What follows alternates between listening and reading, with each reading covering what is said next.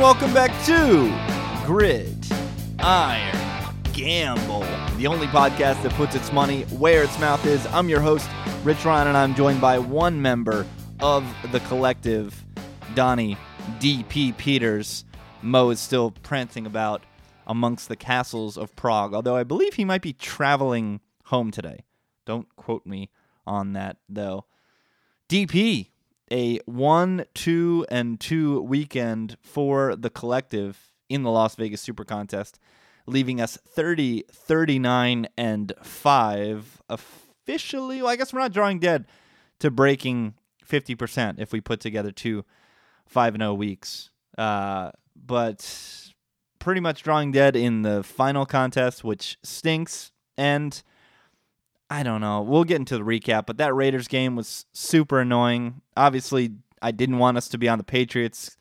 That game was super annoying. I was pretty annoyed on Sunday, but I was happy to see last night that the Bucs nearly won outright as home underdogs, performed well.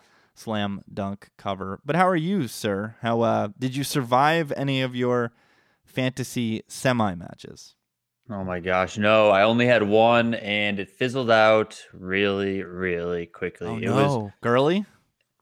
Well, see, the thing is that I had, and I know there were some people that were chirping at me saying that I shouldn't have done this, but it was one of the reasons why I was second in points, second place in the league going into the playoffs, so I was going to ride with it no matter what happened, and that's play Phillip Rivers, Keenan Allen, and Hunter Henry. A lot of people in season long don't like to go triple stack, but those three in the last couple of weeks, I mean, it was like printing money.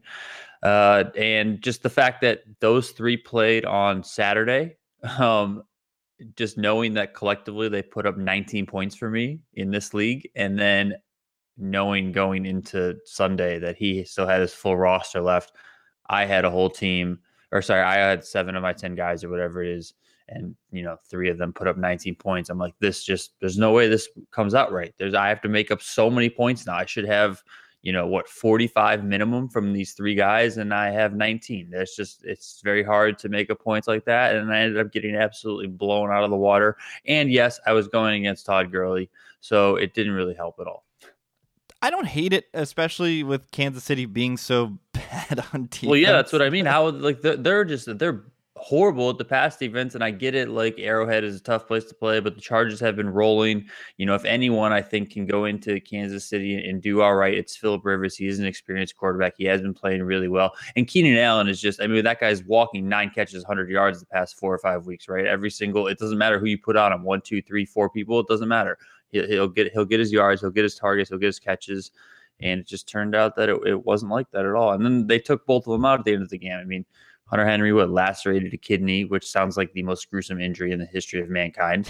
And Keenan Allen was, they were just getting blown out. They just took him out of the game at the end. I was pretty fortunate I was in 2 semis. One, I was drawing pretty dead as well after that Saturday night game. I had a defender, Denzel Perryman. It's an IDP league, who played 20 snaps and then got hurt. So a big donut. Whenever you have a donut, you're in trouble. And then my opponent had Melvin Gordon, who went off for 28 points, I believe, in that league. So I was drawing pretty slim after that. Also had a 6-pointer from Golden Tate that evening, so wasn't drawing very live. But in my largest buy-in league, the league where I was beaking on this very podcast saying that I was going to win, I did so even without the services of Antonio Brown, who destroyed his calf in that Patriots game. I luckily have a stacked roster, and Mark Ingram led me to the finish line. I was so blessed in that league that I had a big quarterback conundrum. I actually had 3 of them on my roster, and all of them balled out, so I couldn't have made the wrong decision. I would have won had I played any of them. So I ended up playing Foles, who did score the most, but I had Winston and Flacco. All 3 of them scored 20 points, and they were separated by 4 points. So I could not have made the wrong decision, which I think one of the things that people point to, and they say that fantasy is all luck, and there's certainly an aspect of luck.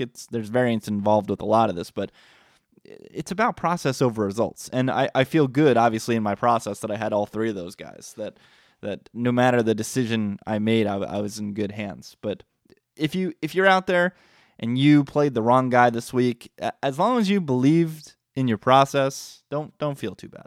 Shit happens. Same thing with these picks that we're going to recap now. I feel like I don't know. I feel like in terms of process, I don't feel like we're having a bad year. It just seems like we're on the wrong side of everything sucks, man. Yeah, it's just fucking brutal. I can't get over it. I can't even watch football on Sundays anymore. And let's start with this freaking Bears-Lions game on Saturday night. This was the collective pick. Nobody was too high in this game, but it averaged itself onto the card. And even though Stafford comes out and throws, 33 attempts for 237 yards, it's not an amazing effort for the guy. 7 yards per attempt. The Bears just can't get anything going on offense. Trubisky throws 3 interceptions. It looks like, we're drawing live on the last drive, and Trubisky is marching, and then he just throws a pretty bad pick to Darius Slay. I don't know if the tight end stopped his route or if it was a bad throw, but it was just whoever made the mistake, just poor execution by Chicago. But it's not like Detroit stomped the lights out of Chicago. We were always drawing live for the backdoor cover, but they just couldn't put it together. I didn't get to watch much of this game because I was actually flying from Chicago back to LA. DP, what did you take away from this contest? We weren't drawing that dead, right? I'm not crazy. No, we weren't drawing that dead. I felt better as the game went on. Going into the game, felt really good about it. First half of the first quarter, felt good about it. Then things started to look like they were going to unravel a little bit. Trubisky didn't look like he was playing too well. But the Lions were just the Lions, in a spot where if the Lions are who everyone thinks that they should be coming into this season and coming into a lot of recent seasons, just touted really high. Everyone thinks that, they got a ton of talent there. This is the time that they turn the corner, all that sort of stuff. Then they should just step on the throats of the Bears and just run away with the game. But they don't, because of the Detroit Lions, and that's what they do. They just let bad teams hang in there. And Detroit is a bad team. They have a decent defense. They have a quarterback that's learning on the go, and they have absolutely no pass catchers whatsoever. So yeah, they should have ran away with the game, but they didn't. The Bears hung in there, and Trubisky has 20 passes that are slightly above average, and then he has that absolute backbreaker. And it's like every time, it's like he'll string together a drive of like 7 or 8 good passes. He looks all right. He's moving around in the pocket. He's getting outside. He's doing things with his legs. He's making big throws with his arm. But then the one bad throw that he makes on that drive is just absolutely god-awful. What the hell are you doing? Why are you in the NFL? How are you starting? All this sort of stuff. But that's part of the learning curve with sticking in a rookie quarterback that was just drafted, that played something like 12 games in college. It's just... he'll get there. I think Trubisky looks all right, and he looks like he'll get there as long as they get somebody that's in place in terms of coaching, because I don't think John Fox is the answer in any sort of long-term coaching situation for the Bears. But yeah, even on that last drive, Trubisky looks great. Boom, horrible friggin' throw, horrible pick, ends the game. And that's just the way it went. One thing gleaning the box score that I'm surprised by and happy about is Kendall Wright back from the dead. 2 straight weeks with double-digit targets. He had 13 in this game, hauled in 7 of them for 81 yards. Last week had 11 targets, caught 10 of them for 107 yards. I know if you're in the fantasy championship that you're not going to be running to the wire to pick up Kendall Wright, but for DFS purposes, especially on our PPR site like DraftKings, I'm going to be interested in Kendall Wright for the last 2 weeks of the season. And anybody who's listened to us over the last few years knows that I love this kid. I think he's very talented, and I hope he's only 28. So I feel like if he develops a rapport with Trubisky, he might stick around and be an interesting asset in Chicago. He's like my young man's Jeremy Curley. The little guy that just runs really good routes and gets open and makes plays. So now that Jeremy Curley has been cut by the Jets and may never see a professional football field again, I think I can say that I'm going to give the GOAT title to Kendall Wright. So hold on. You can't just up and give the GOAT title. I mean, that's a prestigious title, man. I know, but You can't just take it away from Curley. He's amazing. I mean, the second Jeremy Curley steps on a professional football field, he's GOAT again, for sure. But since it looks like he might be drawing Slim to do that. I've always wanted Jeremy Curley to go to New England. How good would he be for the Pats? I mean, they don't have Edelman this year. He's like the guy who would do stupid shit and run over the middle and get absolutely hammered because that's what Jamie Curley does. He doesn't care. He's just a gamer, and he runs really good, quick routes like Edelman did. I think that he would be that type of guy where they don't have that type of guy. I think that really kills New England this year. But, yeah, I think that he would fit in great in that system with Tom Brady. And I think that it benefits Curley where, he has gone into a lot of different systems and he's just kind of fit in. He's picked it up and he's ran with it right away. Love Curley. I'm so happy this devolved into a Jeremy Curley podcast. Let's move to Sunday, and let's move to the game that you put on the card, DP. You went against Rule of Mo. You picked the Browns +7 at home against the division rival Baltimore Ravens, who came in and pretty much plastered the Browns. The game was competitive in the first half. It was 17-10 going to the locker room, so we were at least pushing. But then the Ravens scored 10 in the third quarter. Nobody scores in the fourth, and the game ends 27-10. Kaiser, some super head scratchers. 37 attempts, 146 yards. Really bad day for the Rook. DP, not a good pick, sir. Yeah, I'm going to get to this guy Kaiser in a second. But first of all, I need like a list, just like you guys need a list of all of the different brain makeups that I have. You got the M&Ms, the peanuts, all that sort of stuff.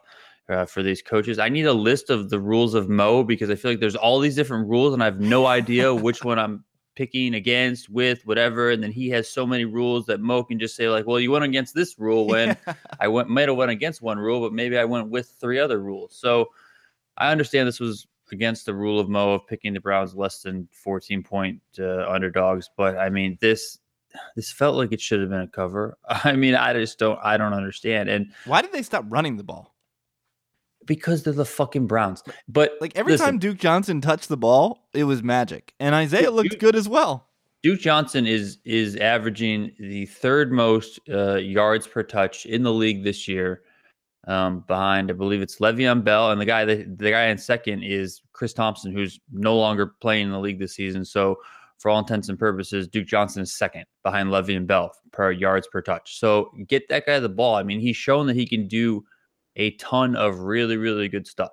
I mean, he can catch the ball out of the backfield. He can run with it. He can run routes like a receiver. He can run it, from the backfield if he needs to. All that sort of stuff. I think you just need to get Duke Johnson the ball. I also don't understand. I was thinking about it a little bit more in this game is why they don't run two halfback sets. With Isaiah Crowell and Duke Johnson. Just flank Kaiser. But listen, I saw some talking on social media, some people saying that this wasn't Kaiser's fault in Cleveland. This is all fucking Kaiser's fault as far as I'm concerned. I mean, Rich, you said that he's thrown tons of head scratches. I mean, I have no idea. That guy should not be in a league. He shouldn't even be on an NFL practice squad. He's so bad. He's so bad. It's a fucking travesty that guy is the quarterback. Just look at the Browns roster. I understand that they're the Browns, but they do have a lot of talent. That defense has talent. The offensive talent. The offense just got Josh Gordon back. We just talked about Duke Johnson. Corey Coleman looks like he's really good. David Njoku looks like he's talented as well. Yes, they lost Joe Thomas, but their offensive line isn't absolutely horrible. We get Joe Thomas back. You're all right. But Kaiser is fucking abysmal, man. I don't understand what that guy's doing. I feel like it's him just holding everyone back. And I don't know if there's obviously a percentage of it that has to do with coaching, where they're not coaching up the quarterback in the correct way. And I put zero stock in Hugh Jackson, but good God, man, there is talent on that roster. Why the fuck are they this bad? And why the hell is Kaiser so bad that he can't cover 7 points against an inept Baltimore Ravens offense who can't do a goddamn thing? They lose their best player on defense. They're getting shredded the past couple of weeks because of that. And the Browns are just absolutely horrible, man. And they refuse to cover tight ends. We talked about on the DFS pod how much we loved Ben Watson. 4 for 74 and a touch. Had the long touch in the first half. You talk about the targets for Cleveland, and if you count Duke as a receiver, Sammy Coates is their wide receiver 5, right? If you instead of using wide receiver, if you just use like target, like he's their 5th best route runner. Where would Sammy Coates be on like the Bears, the Titans, the Jags, contending for number 1, the Niners, right? Wasn't he contending for number 1 in Pittsburgh, or like not that he was contending, but like he was a big part of that offense, and everyone was like, "This guy's great." He was the up and comer. Like during the Martavis suspension, it was like, okay, Sammy Coates is going to be the number 2 receiver in this offense. So it's not like they don't have talent. To your point, they just can't get them the ball. And there's this talk with Marvin Lewis potentially stepping down as the head coach of the Bengals, that the Bengals could trade for Hugh Jackson, which if that's the case, then my hat's off to the Browns. If they can pull off a trade of Hugh Jackson after he's won one game, man, that would be. You're the Bengals epic. And you make that trade. Just fucking go play in Canada. Jesus Christ. Drive 50 miles north, go across the river or the lake, whatever the fuck you need to do, but get out of the NFL because you are that fucking bad. Change sports. Do something. Man, the Browns. Why would you ever trade for a guy that has 1 victory? It's the Bengals, man. He was the offensive coordinator. They're very much, from what I've read, the Bengals are very much an organization that promotes from within. And I understand that he is not quote unquote within, but he was a guy in the Bengals organization that got an opportunity, so he jumped ship. So if they don't trade for Hugh, it sounds like the guy that they give the head coaching job to will be someone in the organization. And when the org has been that much of a disaster. Yeah, how do you promote from within when you guys haven't won a playoff game since I was fucking born? Yeah. Since Boomer Esiason was the quarterback. I don't get it, man. It's the same shit that we have to go through as Knicks fans. All the decision makers in the Knicks organization, they always stay. Like, they'll bring in like a head coach that's not a part of the organization, but the actual basketball decision makers are always the same guys around Dolan, and that's why the Knicks never seem to get good. They just need to blow up from within, but they don't want to do it because they want to protect their jobs, and it's just super annoying. We didn't have another game on the 1 p.m. slate, so we have to fast forward to the 4 o'clock slate where we had the marquee matchup of the week. We did a lot of arguing. I did not have Mo on my side to make it 2-on-2. It was an unfair fight, and we end up pushing the game, it's a joke. We really should have lost the game because we had the Pats -3 on the card, and the Pats were covering for like 7 minutes in this game. And the rest, the Steelers were covering. This should have been a slam dunk. I don't even care about the end of the game with that whole debacle with the fake spike. The entire drive before that, where Tomlin refuses to allocate more help to stop Rob Gronkowski, where he just gets single coverage and walks down the field. He has 69 yards by himself on the final drive, the touchdown and the 2-point conversion. Like, what are you doing? What is even... how Steelers was that final drive? The Steelers finally did what everyone said going into the game that was analyzing the game or looking at the game said they needed to do if they had a chance, and that was play more man and get after Brady instead of sitting in that stupid zone. They did all of that. They did great for 58 and a half minutes. And then Tom Brady gets the ball back. You know, the greatest quarterback in terms of fourth quarter comeback, game-winning drives of all time. He's the greatest fucking weapon in all of sports in Rob Gronkowski. He doesn't have Chris Hogan. Fucking Amendola's out for the year. Cooks can't get open. Brady can't hit Cooks when he is open. Amendola is a no-show. Like, Dorsett is a fucking joke. I don't know why that guy's on the team. So he has no one to throw to but Rob Gronkowski, yet you just let him run one-on-one coverage. Rob Gronkowski beats double coverage all the time. Yet you just leave him. There was like 3 catches in a row of just 20-plus yards. Like, after the first one, be like, dude, put everyone on him. What are you doing? Like, how dumb are you? I honestly don't get it. And then the 2-point conversion, like, they saw it. Romo saw it when he was calling the game. They said, Rob Gronkowski out there on some guy Smith, who I've never heard of as a cornerback, looks like it's like me playing against my little brother. And after Rob Gronkowski caught the ball, I actually thought that Rob might get a taunting penalty because he literally pointed in the guy's face and started laughing at him. Because it's like, what the fuck are you going to do, little boy? Get out of here. Apologies, it was Dion Lewis who scored the touchdown and then Gronk the 2-point conversion. But again, Gronk 69 yards on the drive. Well, I feel like the Jets did this when their defense had a pulse. Why not, even when he splits wide, why not line up a linebacker on Gronk with a safety or a cornerback on top, where the linebacker's job is simply to just get in his ass in the first 3 yards, and then even if they can't drop into coverage, I don't know, you just play a zone in the flat in case there's a drag route or some kind of dump-off pass to the back. But literally your only job is to maul Rob Gronkowski as best as you can for those first legal 5 yards and then hand it off to a cornerback and a safety. Why isn't anybody... I feel like the Jets tried that every time Gronk was inside, and obviously to counteract that, you put Gronk on the outside, but why not? Why not just throw a linebacker out there and just get him in his ass for the first 5 yards? Because teams are really effing dumb, and Tomlin is chief among them. I mean, teams that have had success covering Rob Gronkowski are the Denver Broncos. TJ Ward used to always get up in his grill. The Kansas City Chiefs, when Eric Berry used to always get up in his grill. And I'm blanking now who was the other team. The Ravens used to always get up in his grill. You know, like you got to, yes, we understand that Gronkowski is huge. The guy's like 6'12". Shout out to the old PN podcast days.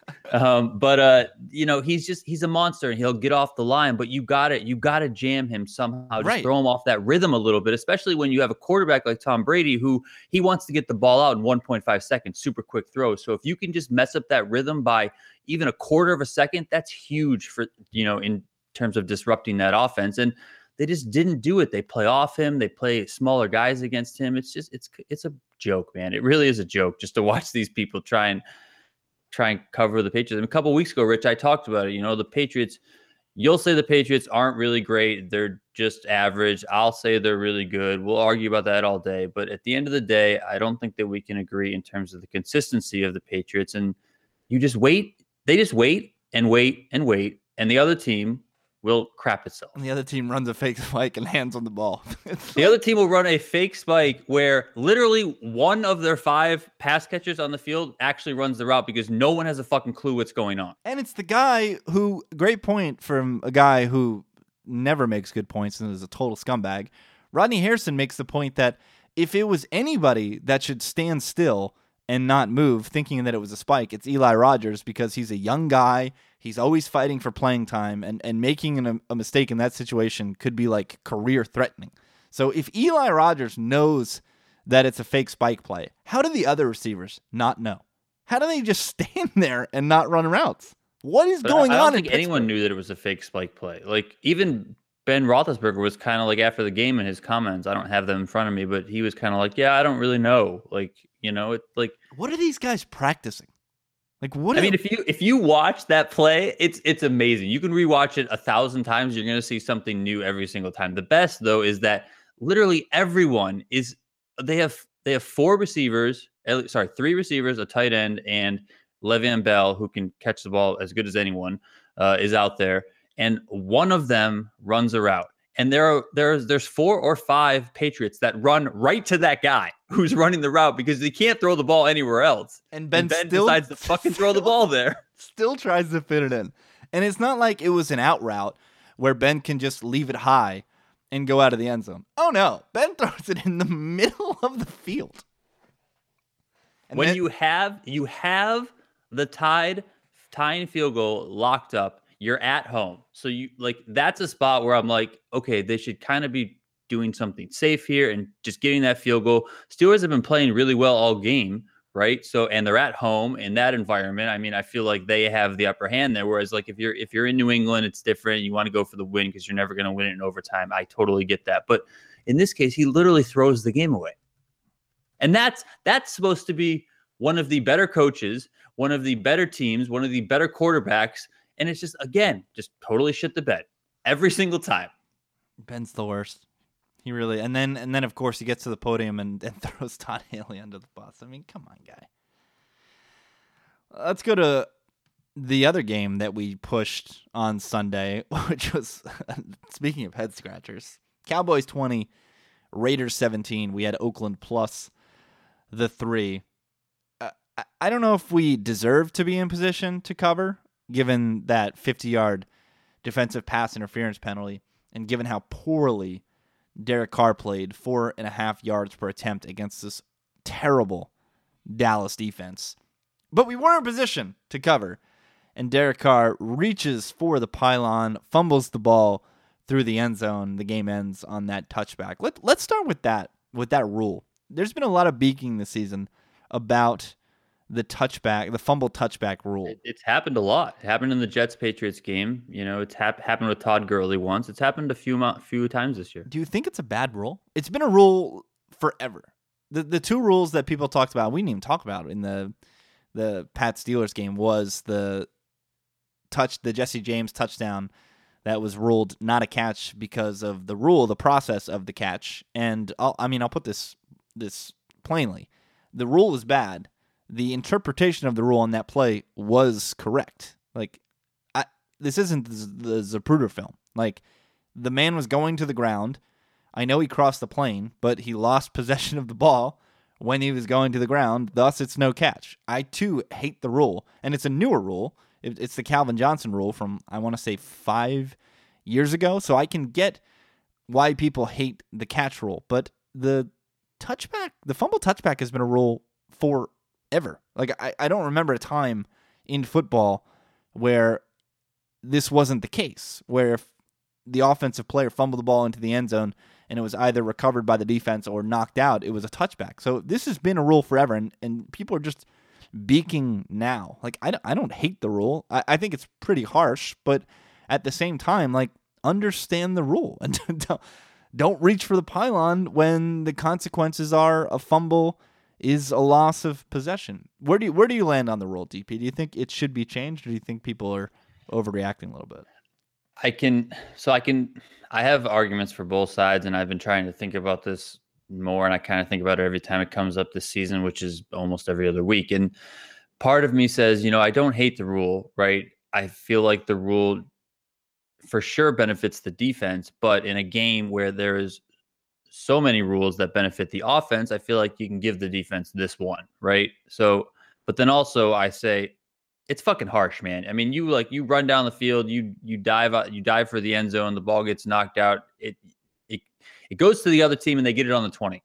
It seems kind of crazy, right? It's just like that twist is just like, wait, what? We don't just lose the ball and get it on the 5. It definitely penalizes effort, which is kind of against the spirit of sports. I get that argument, but why haven't people made that argument before 2017? That's my point. Because people are dumb? Yes, exactly. And it had happened every now and then, but it's definitely happening a lot more, right? So people are just seeing it more, and they're like, what the fuck is this? Why is this happening? This is crazy. So, but yeah, I don't know. I mean, I feel like part of me wants the rule to apply for certain people, like Derek Carr. That was fucking stupid. They should get the ball on the 50 after you fumble it out of the end zone, because you're an idiot for trying to dive from the 7-yard line. You're a quarterback. What are you doing? You're holding the ball with your offhand. Stop. That is the dumbest thing ever. But then you have other stuff I don't know, Todd Gurley, for example. I mean, it happened to him twice now, I believe. Once this year, once either last year or the year before. Where he was diving for the end zone and the defender knocked it out. So in that case, it's it was a really good play by the defender. I can kind of see the ball just going on the 1-yard line for the Rams. But yeah, the rule seems nuts to me in a lot of sense. But I don't really know what to do to fix it. I mean, give him the ball on the 2. That seems like it's a free roll then. Why wouldn't you just I mean, but part of it is also not that I ever think a rule should really attack this sort of thing, but it's ball security, right? And not that a rule should penalize people for having shitty ball security, but that's kind of what this rule does. And ball security is a huge thing in the NFL from a player standpoint and a team standpoint. I mean, the Patriots have a rule where you literally can't do that or you're going to get benched. My biggest thing is to your initial point, why are we giving the offense, which has so many rules in its favor, why would we give them just more opportunities? I feel like because the game needs to increase viewership and fantasy and sports betting and all that sort of stuff. yeah, but The where's same reason why you can't hit the quarterback, why, there's barely ever offensive PI, although that has increased this year as well. Like all that sort of stuff. I mean, it's just so hard to play defense generally because they want a more offensive game to benefit the viewing experience. yeah, I get that, but where's that going to leave us at the end, right? It has to level out or plateau at some point. I just don't want offensive players to just be free rolling going to the end zone. I don't want this to turn into flag football, right? Where flag football you can't force a fumble. So people run with you're diving for the end zone / half throwing it there because you're like, what if they see that I kind of got there? Who cares? Like if you ever watch flag football, people run with the ball out because it's just an extra yard instead of tucking it because you can't fumble in flag football. So everyone's just running around with the ball sticking out, and I don't want that. I don't want football to turn into that because it's dumb. Like protect the ball, understand the rules. I think maybe if you're going to change the rule at all, I would change where the defense then turning to the offense gets the ball. What do you mean by that? Oh, so they don't Put get it on like the 5 or the 10. Oh, I mean the 20 that's a ton. I mean it's a touchback.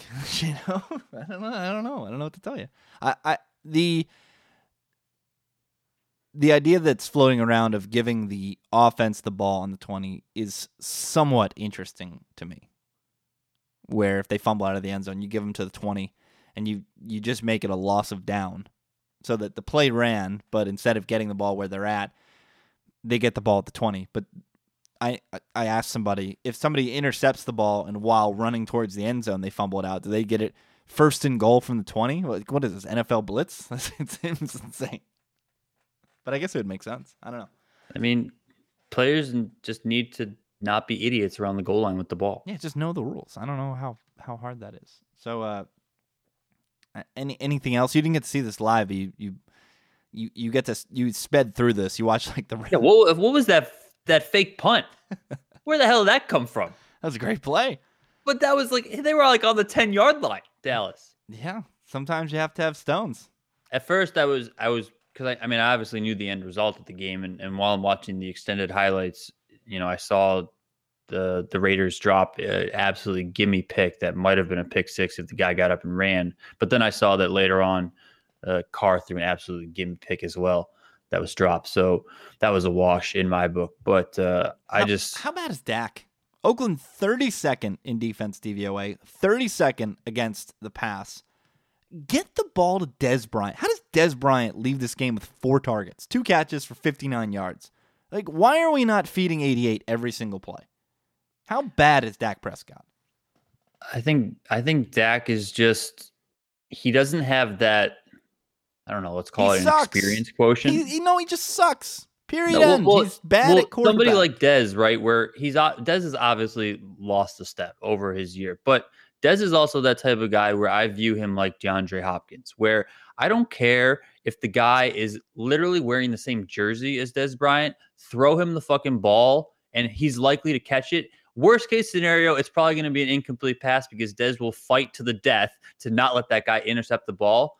But if you're a quarterback, do you really want to make those risky plays? And I think you would see that with someone like Tony Romo, right, who had a lot of experience, who had a ton of trust in his guy, who would throw it into really, really tight windows with Dez Bryant. Whereas with Dak, Dak's biggest trait or biggest attribute that a lot of people talk to is the fact that he doesn't turn the ball over. Well, part of that is probably because he doesn't ever attempt really risky throws at all. But that comes with, is Dak ever really going to be able to win you a game if he's not, willing to put his neck on the line?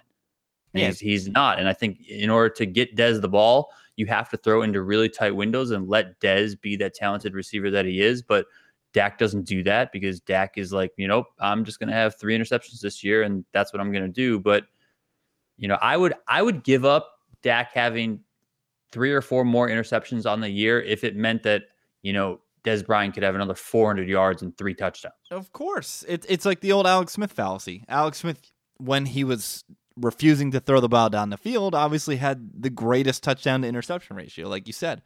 But now that he's more aggressive, of course he's going to sprinkle in some more interceptions, but your upside is so much higher with all the rules in your favor. When you can get the ball downfield, they're either going to catch it or they can get DPI'd or they can get held. I was just sitting on my couch watching football on Sunday, and I was just thinking about the yards per attempt metric. And we always talk about a quarterback who's like sub 7, even like sub 6 yards per attempt having a bad day. And then I thought about it. I was like, wait a minute. If you have 6 yards per attempt, that means you would just get a first down by throwing the ball 2 plays. What are these teams doing? Why do they ever run the ball? You know? That's why Bill Belichick stopped running the ball. The only reason Bill Belichick really runs the ball is because defensive coordinators are still really stupid, and he does have a semblance of balance and / protect the quarterback a little bit, because you can't just let people tee off on Tom Brady all day. But yeah, and you got to protect the line too. Like, I understand why you run the ball, but just don't do it as frequently. Like, let's throw the ball more often. I don't see how it's so difficult to wrap your head around. And if you want to couple that with the fact that you have 3 downs generally to get a first down, because no one really does anything on 4th down, and all you have to do is go 2 out of 3, which is 66%, and that's right around a good quarterback's completion percentage. So it seems like it would add up perfectly, right? That you should be able to complete 2 passes for 6 yards. Oh, this isn't even yards per completion. This is yards per attempt. Just attempting a pass by an above average quarterback, you should get an estimated 7 yards every time you attempt to throw the ball. Not even complete a pass. So what are we doing here? Math, guys. Somebody. Doug Peterson, that's the one reason why, even with the Wentz injury, I kind of love the Eagles in the playoffs. And I was wondering, I didn't get a chance to look, but I was wondering how much their futures took a ding with the Wentz injury, because they're sharp. Like, these guys play math ball in Philadelphia. Yeah, their defense is pretty bad, and I think it finally got fully exposed by Eli on Sunday, but they're going to play math ball, and they're going to put the ball down your throat, and they're going to get a ton of offense. It's just, can they do that against a team like Minnesota? Home field is going to be so important in the NFC. I feel like whoever has home field in the NFC title game is just going to go to the Super Bowl. So keep tabs on that. That's just the way I see it. I feel like all these teams are really good, and something like home field is just going to be the difference. But I'm still very much interested in the Eagles because they just get it. They have that Belichick kind of vibe. They understand football. Same thing with the Rams. Like, they get it. And that, in a league where most people don't get it, just understanding the game has such a massive advantage, which is crazy given that this is a multi-billion-dollar industry. Like, how do these people not get it, DP? Like, how is it possible? It's just institutional stupidity. Yeah. That couldn't have put it better myself. So we didn't have a single win on Sunday, but we only had 2 losses. We were 0-2-2 going into Monday Night Football, where the Tampa Bay Buccaneers were plus 6.5 at home. Big night in Tampa at Raymond James Stadium, putting John Gruden in the Ring of Honor on Monday night. He stepped down from the booth for the ceremony. And this was a slugfest. 2 NFC South teams playing a very tight, contested game. Tampa had a chance to maybe pull this one out. They certainly could have sent it to overtime, but in classic 2017 Bucs fashion, they miss a field goal. Granted, it was a 50-plus yarder, tough one for Patrick Murray, but wide right. But it was okay for us. We got the cover. 24-21 was the final.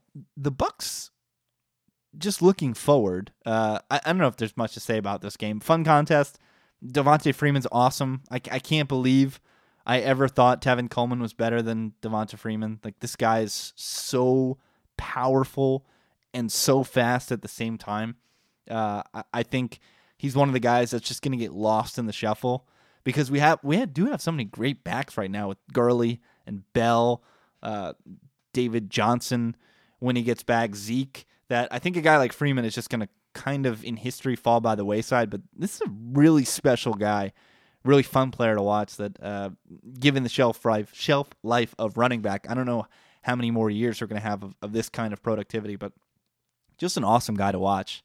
But we don't buy much stock in this Falcons team. Like, they're one of the fakest 9-5s ever. They have no chance against the Rams, Vikings, and Eagles of the world, right? No chance.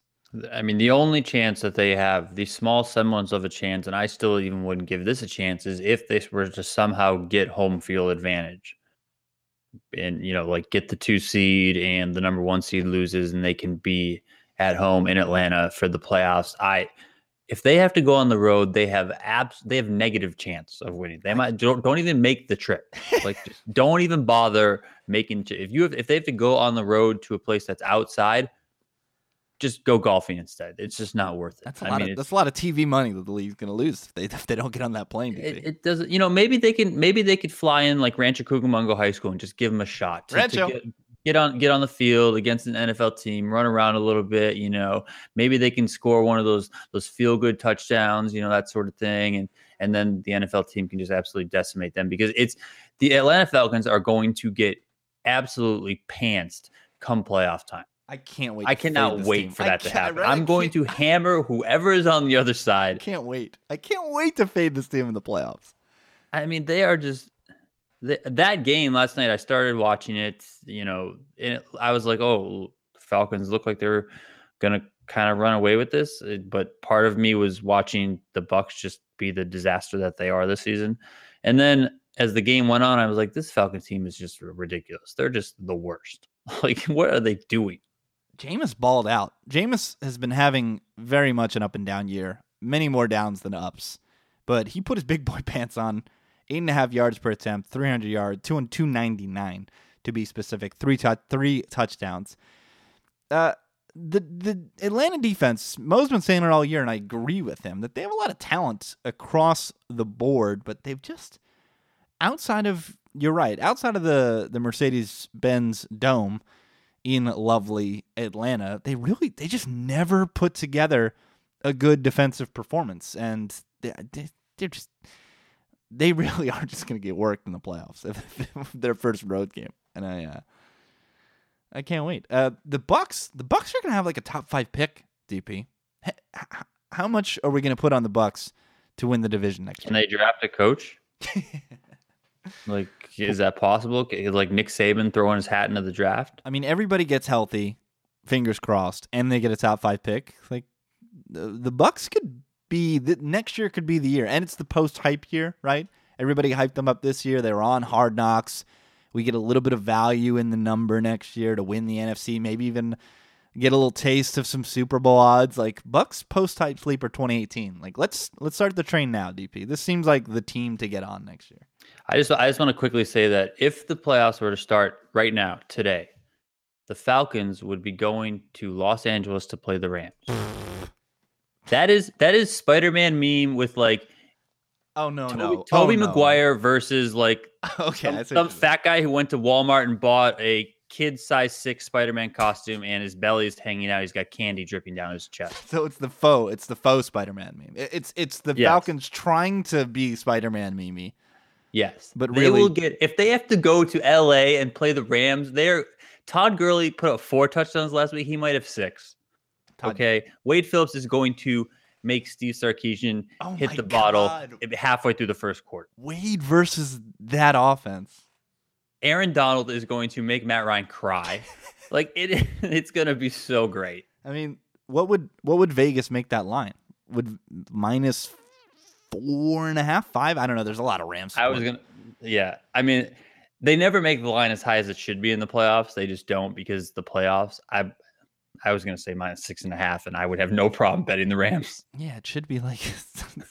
I mean, come on. What are the Rams? The Rams are putting up 40 points up in Seattle. Yeah, why wouldn't the Rams be minus 9 against this Falcons team? I don't know. Falcons on the road, across the country, outside, no shot.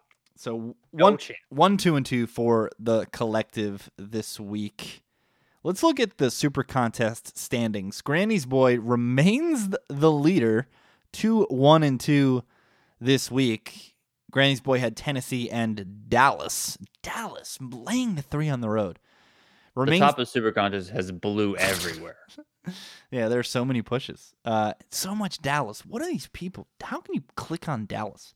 52.5 points for Granny's Boy. They are 1.5 points clear of Schematic Advantage, who before we hit the record button, DP, you were railing against Schematic Advantage.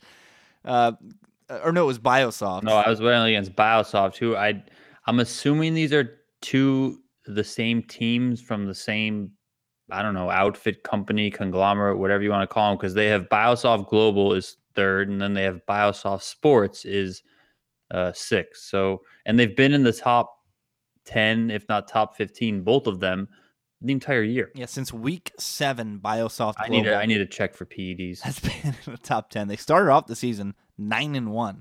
Then they hit a bit of a rough patch, 2-3, 2-3, and then they've just rattled off winning weeks after that. Rounding off the top 5, we've got How Do I Play? Great name. They have 50 points, and then The Ville. The Ville went 1-1-3 this week, but remains in 5th with 49.5 points. Our good friend, Bill Simmons, remains a lurker. He's 67th. He went 2-1-2 this week. More pushes. Everybody had pushes this week. He had the Niners -2 and Dallas. God, why did people click on Dallas? That's so infuriating. He is 44, 28-3, so 61.1%.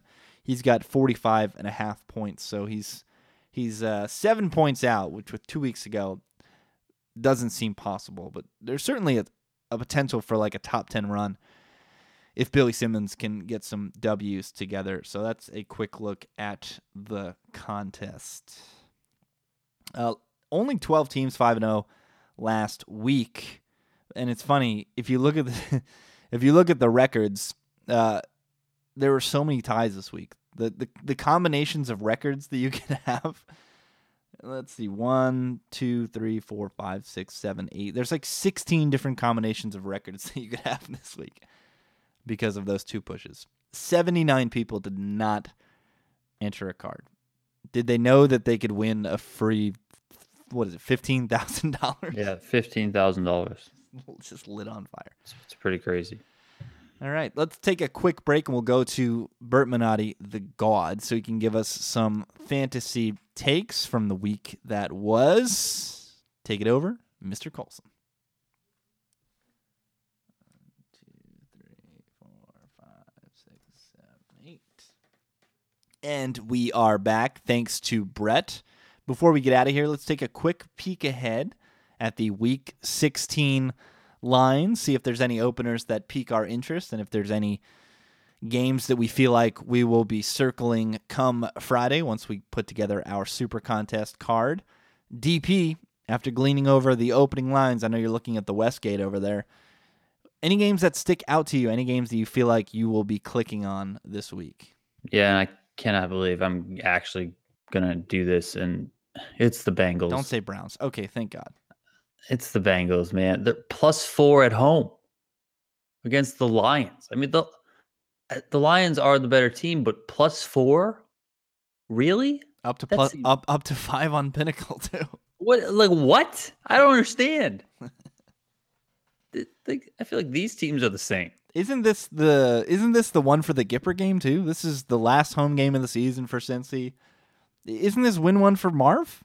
Isn't that what happens here? I don't know if Cincinnati cares about that sort of crap, but I mean, I don't understand how they just don't contend in this game. So the Lions were going to be -10 at home against the Bengals. That line makes no sense to me. I feel like the Lions at home would be -5.5, -6. Okay, I get it. So then it's a pick if it's on the road in Cincy, but it's -4 Detroit. Yeah. That seems ridiculous to me. I mean, I guess extra rests. I mean, this is, again, not to confuse you a little bit, but this is rule of Mo, right? This is pick the team that looked the worst last week, and no team in any sport looked worse than the Cincinnati Bengals last week. Any other games that you want to point to here? So, I mean, this pains you. I can tell. I can tell. No. I'm debating whether or not how much you're going to shred me when I say that I love Jimmy Garoppolo this week, although he's playing against Jacksonville. But I mean, the kid looks good. Yeah, no doubt. And Jacksonville's an East Coast team. They got to go all the way to the West Coast. I mean, yeah. The health of Fournette is important for me in this one because if Fournette's a go, like why can't the Jags just run straight and run for 200? This Niners defense is bad. Yeah, very true, very true. I mean, I totally see it. I'd have to look at this game a little bit closer, but yeah.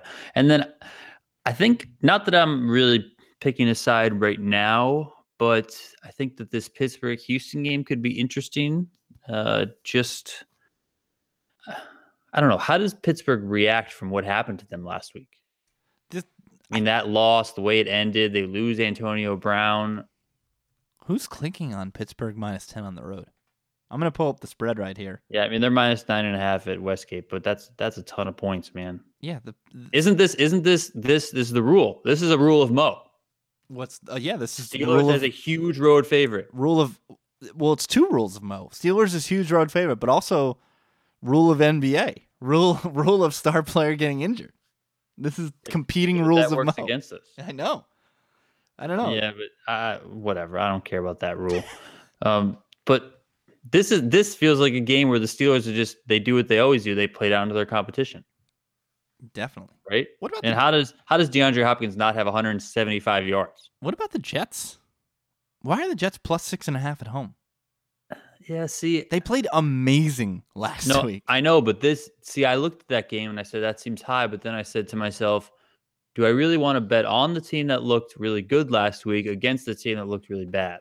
I'll give you that. I hate doing that. I'll give you that. But if that because there's just so much parity in the NFL. If that rule applied, like, why is this line so high? It's 54% of the public on the Chargers right now.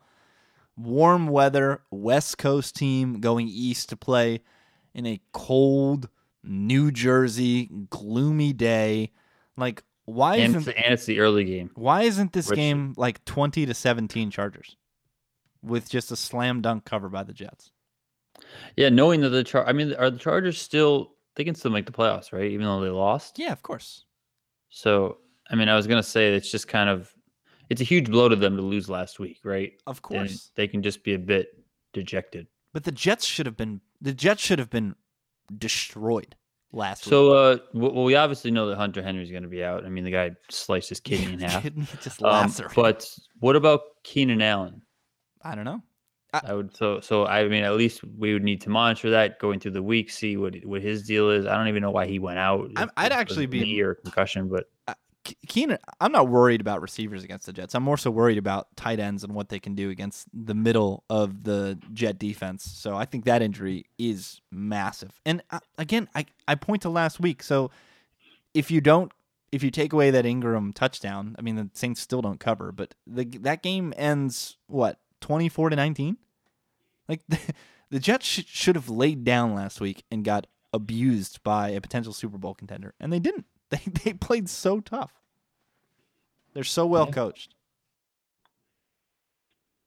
And I mean, what is this Giants Arizona on? I mean, who the hell is the quarterback for Arizona? It's Stanton, right? If Garrett's benched, the only guy they can give the ball to is Stanton. I mean, Stanton's horrible. For sure. I mean, Blaine Gabbert, I mean, I don't understand benching a quarterback when, like, I mean, yeah, he's bad, but he was never supposed to be good in the first place, and you're just totally out of it, so who gives a shit? And it was a road game. Like, it seems like what are you trying to do? Like Sparks to, like, win the last two games and give yourself a worse draft position? Like, what? That makes no sense to me. And it's not like Stanton, like, are you looking to see if Stanton's any good? Like, we know it's Drew Stanton is. No, you should be getting a worse draft pick and just drafting a quarterback so that when Carson Palmer plays another 12 games next year and then gets injured like he always does, then you have your guy. Well, then maybe it's sharp to play Stanton. Play the worst quarterback. Maybe it is sharp to get play the Stanton, L. I think so. Yeah, definitely a weird one there. But I mean, that's 4 points. The Giants, like, Eli feels like he just wants to try and burn the world down. I mean, granted, they probably won't win, but that's what Eli feels like. Eli's like, I'm leaving, and in the process, I'm going to burn everything. I'm going to try and give you guys the worst draft pick possible. Let's get out of here on this one. And it comes full circle. But why are the Bears -7 against the Browns? Yeah, I know. I looked at it and I said, this is another spot, but I will not do it. I will not click on the Browns. I'm not going to do it unless, I mean, maybe this line moves up to wait, what you said? It's -7? -7. Okay. The +7 is -123 though, so it's probably, I wouldn't be surprised if you're seeing 6.5 over there. Yeah, Westgate has 6.5. Yeah. So, but I mean, God, but the Bears they looked really bad. They're going home. I have no idea how the Browns are going to move the ball against the Bears defense at home, who's been all right for us this year. You know, got some big wins for us, big covers for us, big covers for a lot of people. But I mean, we need Kessler. We need Chainsaw. We need anything but put fucking Hugh Jackson as quarterback. Kaiser is so bad. He's going to get decimated by this team.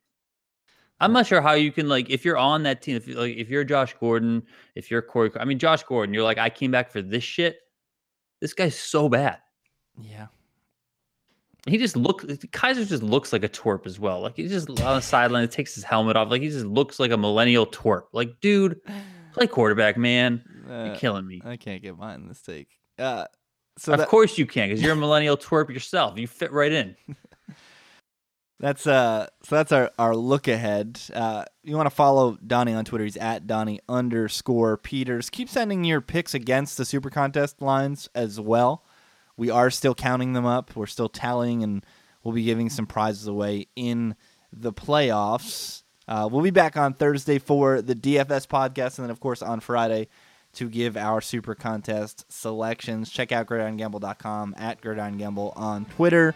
Until then, peace. Ow.